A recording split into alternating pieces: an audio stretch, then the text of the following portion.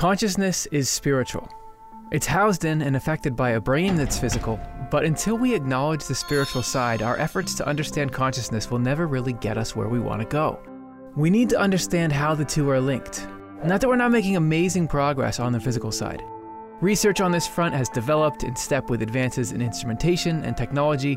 Neuroscientists today are still making major discoveries and shifting our whole sense of how the brain works and facilitates consciousness. In 2019, Yale University announced groundbreaking new technology for imaging brain activity. And then there's the Big Brain Research Project, where scientists in 2013 completed the first openly accessible microscopic resolution 3D model of the human brain. That's cool. This year, in June of 2020, the Human Brain Project entered its final phase, making unparalleled advances in understanding the brain's role in consciousness. And in the mid-1700s, advanced neuroscientist Emanuel Swedenborg documented the gyrational quality of neuronal... Oh wait, you haven't heard of him? That's right. Swedenborg was a neuroscientist before that was a field of study, and it's well documented that he made unparalleled insights into the working of the brain 100+ years before similar discoveries confirmed his early insights. But in his case, he was observing the brain from a spiritual perspective, as well as a natural one. He emphasized that we need to acknowledge the spiritual level of the brain too, and without it, we'll forever be missing half the equation of consciousness. Through his spiritual experiences, he was able to recognize how the human brain is shaped in the pattern of heaven itself. He witnessed how thoughts and feelings, although they exist in the spiritual world, make one with the activity in our brain and from there affect our whole bodies. And this is through correspondence. Brain activity is the best seat in the house for witnessing correspondence in action. Our brains are amazing, or they're not. One minute we're kind and think clearly, the next we've been triggered and we're flooded by intense negative emotions that cloud our thinking and drive us to do things we may normally not want to do. But we're not just at the mercy of our brains either. A core part of our consciousness, whether you're thinking about it spiritually or not, is that we can engage, we can participate in a feedback loop that can help us. Using our brains with intention can actually change our brains. One basic biofeedback tool we can all use for affecting our mental state is our breath through mindfulness meditation. Research shows breathing techniques and mindfulness meditation help our bodies and impact the actual size of structures in our brains. But Swedenborg witnessed the spiritual basis for this too. With an intention and some knowledge, we can positively affect our spiritual state. To learn about the phenomenon of correspondences and the role they play in connecting the physical and spiritual worlds, see our show, There is a Science to Your Connection to Heaven. But watch the full episode here to learn about Swedenborg, the spiritual neuroscientist, the correspondence of the brain in particular, and how you can use your consciousness to connect to heaven.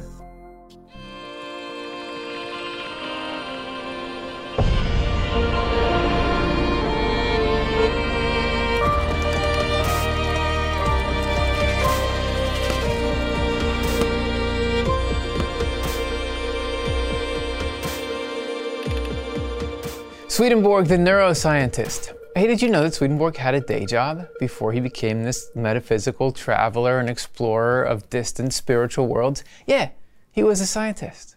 He did a lot of stuff, but one of those things was he did research into the brain and discovered stuff about it. And it's not like once he got all spiritual, he just tossed that stuff out.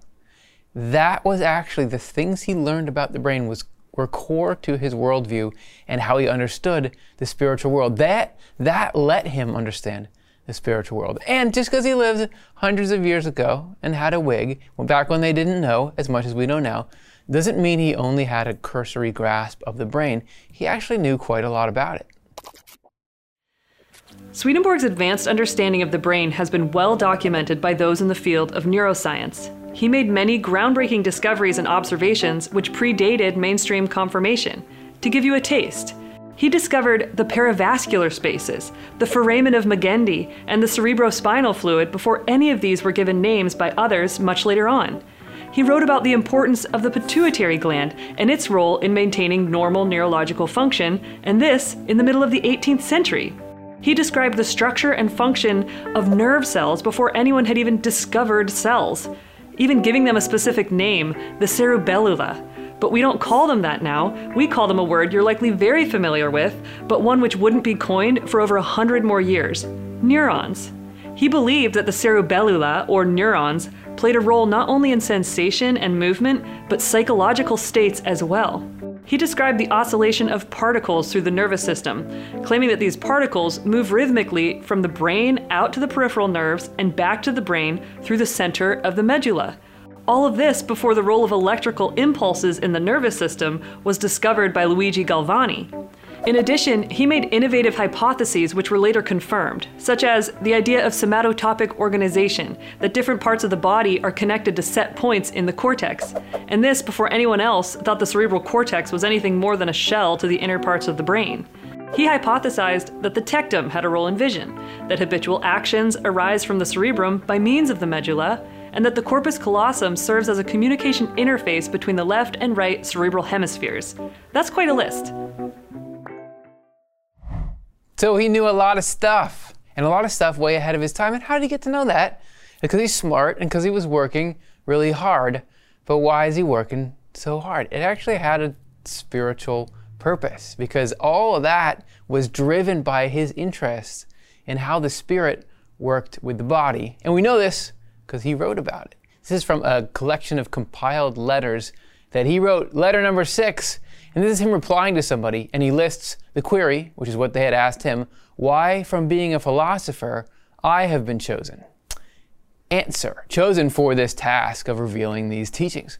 Answer, the cause of this has been that the spiritual things which are being revealed at the present day may be taught and understood naturally and rationally. For spiritual truths have a correspondence with natural truths, because in these they terminate, and upon these they rest. For this reason, I was introduced by the Lord first into the natural sciences, and thus prepared, and indeed from the year 1710 to 1744, when heaven was opened to me. Oh, so the science was a preparation for the spiritual. Everyone also is led by means of natural things to spiritual things. For man is born natural, by education he is made moral, and afterwards by regeneration from the Lord, he becomes spiritual. Because this is not the time in human history when we're about to ditch learning stuff through science. How are we doing? We're doing very well. You're watching this on an amazing machine that science let us make. They're not going to get rid of that to do spirituality, but it's waiting. All that knowledge about the physical is waiting to accept spirituality into it. And so Swedenborg was like a microcosm of what we as the human race can go through. So what does Swedenborg say about the brain? Here's an example of his writing about it. When the skull and the membranes covering the entire surface of the brain are removed, I wouldn't recommend trying this at home, one can see in the brain wonderful twistings and windings that hold what are called the cortical substances. The fibers making up the brain's core run from the cortex through the nerves into the body, where they function at the beck and call of the cerebrum. Very much anatomical description. Where is the spirituality? Here we go. All of this matches the form of heaven perfectly, because the Lord imprints that form on the heavens and therefore on the parts of a human being, especially on the human cerebrum and cerebellum.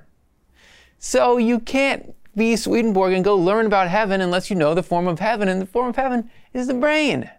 The brain, specifically those parts, is the form of heaven. That's a huge deal. That's a brand new way of looking at heaven, and suddenly it's this universal thing. Everybody's carrying around the form of heaven in their head. So let's dig into that a little more. What is the heavenly form? The form of heaven is astounding and completely mind-boggling, because it far surpasses any concept of forms we can possibly develop by looking at worldly objects, even when we analyze them.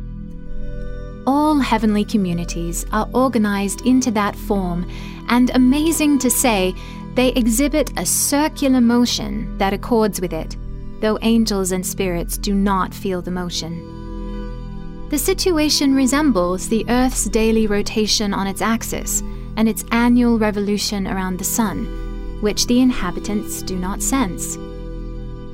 I was shown what the form of heaven is like in its lowest realm. It resembled the pattern of folds seen in human brains.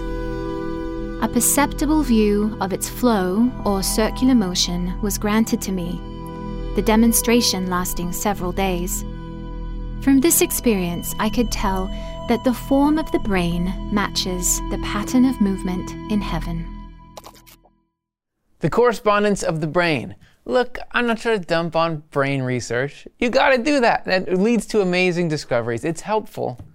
We just gotta remember that there's a spiritual side of things as well. There's another layer of application.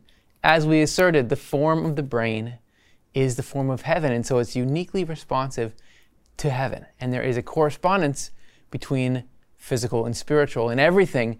And for our brains, the correspondence is between its activity, like the matter moving around in the neurons, and then our conscious experience, the thinking and feeling, which are spiritual. You're crossing dimensions in yourself right now, just experiencing things. So the brain is this connector in us between what is spiritual and what is earthly or what is physical. This is an awesome thing that's happening inside of you right now. And it's really, the brain is like the root of the rest of the body. So there, the pattern of heaven is most concentrated or especially perfected and reflected in the way that the brain is organized.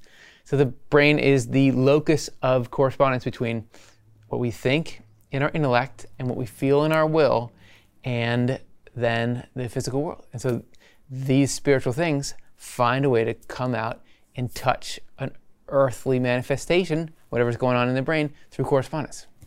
So how does all that work? Well, it goes a little bit like this. This is Secrets of Heaven 6607.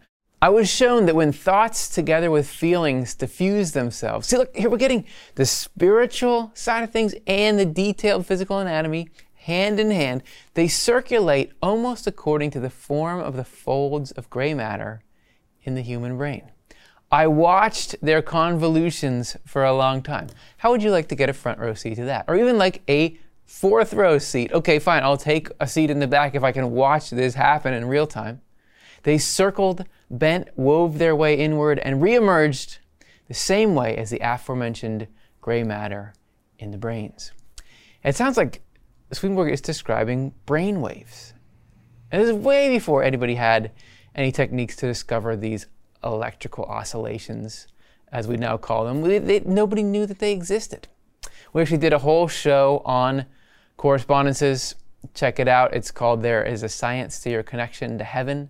But here's an important point about correspondences that we have to keep in mind, especially when we're going to talk about correspondences of the body. So this is from Divine Love and Wisdom. We need to be fully aware that the arteries and veins in the lungs are not desires, and that the breaths are not perceptions and thoughts, but they are corresponding functions. Don't get that twisted. They talk to each other, but it's not the same thing. They are actually responsive or synchronized. It's the same for the heart and lungs. They are not love and discernment, but they are corresponding functions. And since they are corresponding functions, we can see one in the other. So what the physical things do for the body, the spiritual things do for the spirit. Clearly, too, it is thought that gives rise to breathing, and it is love's desires that give rise to thought. If you need to calm your mind down, don't they say, breathe in for 4, pause for 4, breathe out for 4, right? Doesn't the breath affect the thought? Okay, this is a lot that we're throwing at you right here. I commend you for sticking with us if you're still here. So let's take a second to review it. So let's look at this spiritual and physical stuff and how they parallel each other and interact. So you've got the heart and the lungs, and you've got sort of these mini-me's for each of them. You think of the blood vessels being a little version, a miniature extension of the heart, and then an individual breath is like a miniature extension of the lungs. So if you have these corresponding functions, blood vessels are like desires, and breaths are like thoughts and perceptions. And it's not just they are like, there's a true correspondence. So what the blood vessels do for your body, a desire does for your spirit, and what a breath does for your body, supply it with momentary oxygen, is like what a thought or perception does for your spirit. And then across the physical spiritual boundary, these things are responsive and synchronized to each other. So breath really does have an interaction with thoughts. So then if we pull back to where those little things came from, you've got our heart, which is like the core from which all these blood vessels come from. So correspondentially, that's the core of our love. And lungs, would be not just thoughts, but this is the core, which is discernment. These are the containers of what's in them. So love has desires in it. Discernment houses thoughts and perceptions. So there's like three-dimensional chess in the way that all of these are related. And it's all set up so they can influence each other and create this seamless machine together. And there's an order of operations of influence. So it's all about a desire leading to a thought, which then leads to breath. It actually functions like this cross-dimensional organism.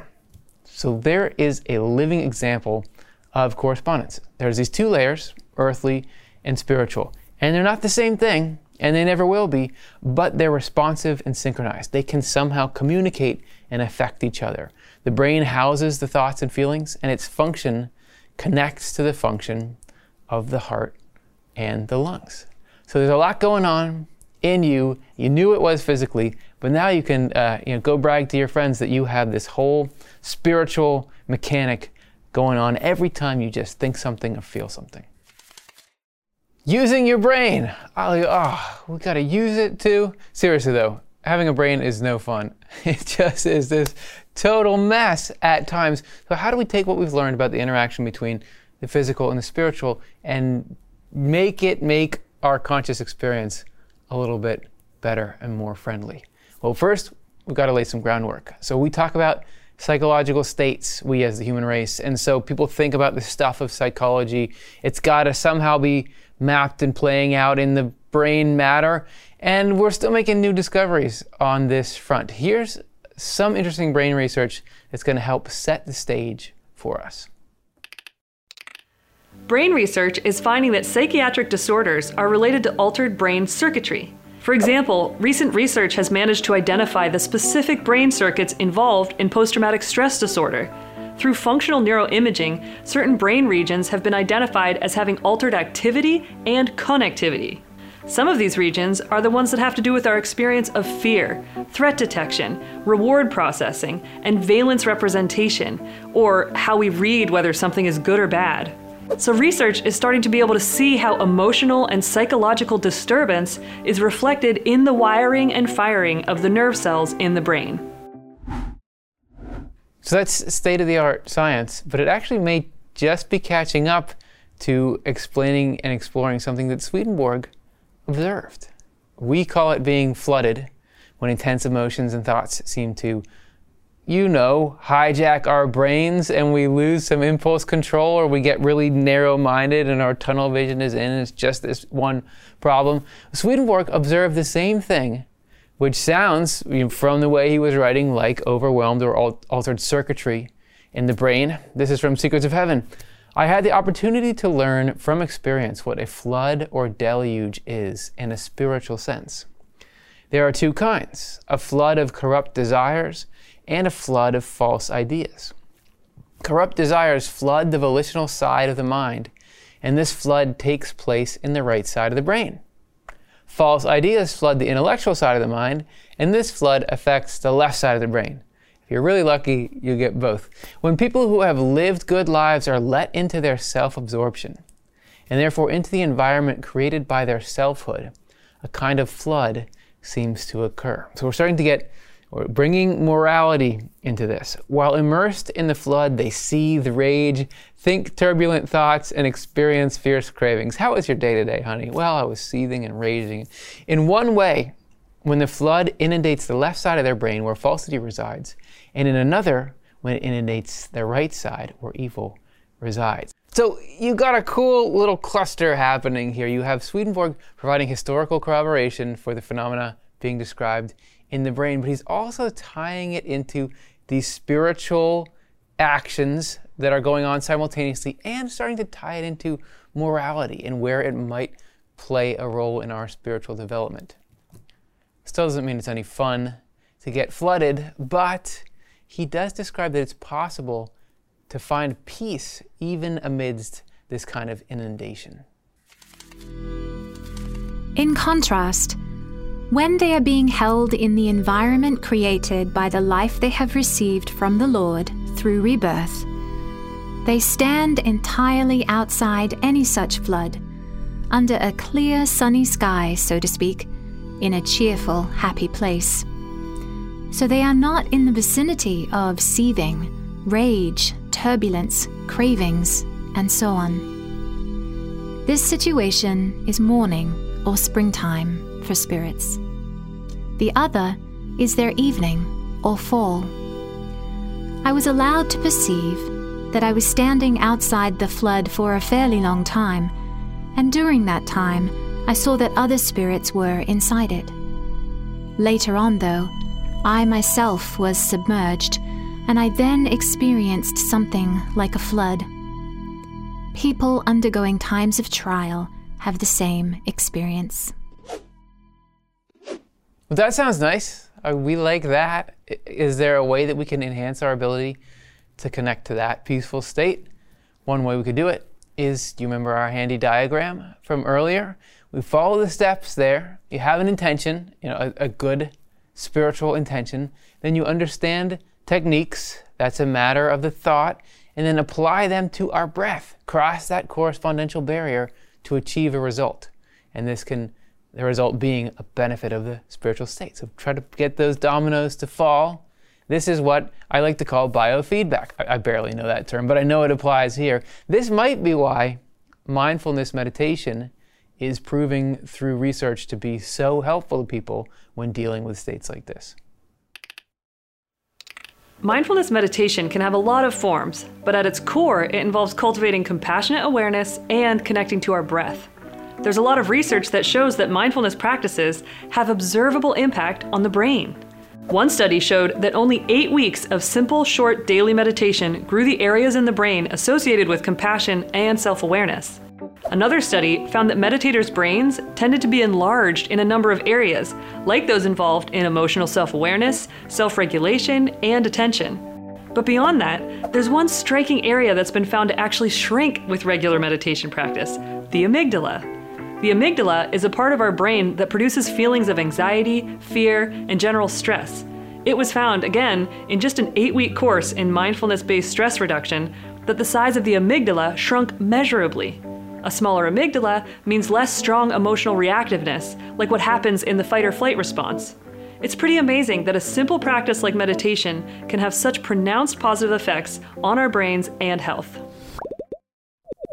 And if the brain is the form of heaven, could it be that there's proportions to different parts in the form of heaven? If your amygdala is a little bit too big, are we shrinking it down to the heavenly size so that you don't get caught up in these floods that seem to happen when you're in an amygdala-driven state? So cool to think about heaven coming in and saying, oh, let me just shrink you down 7%, grow you 3%, and now we're resonating.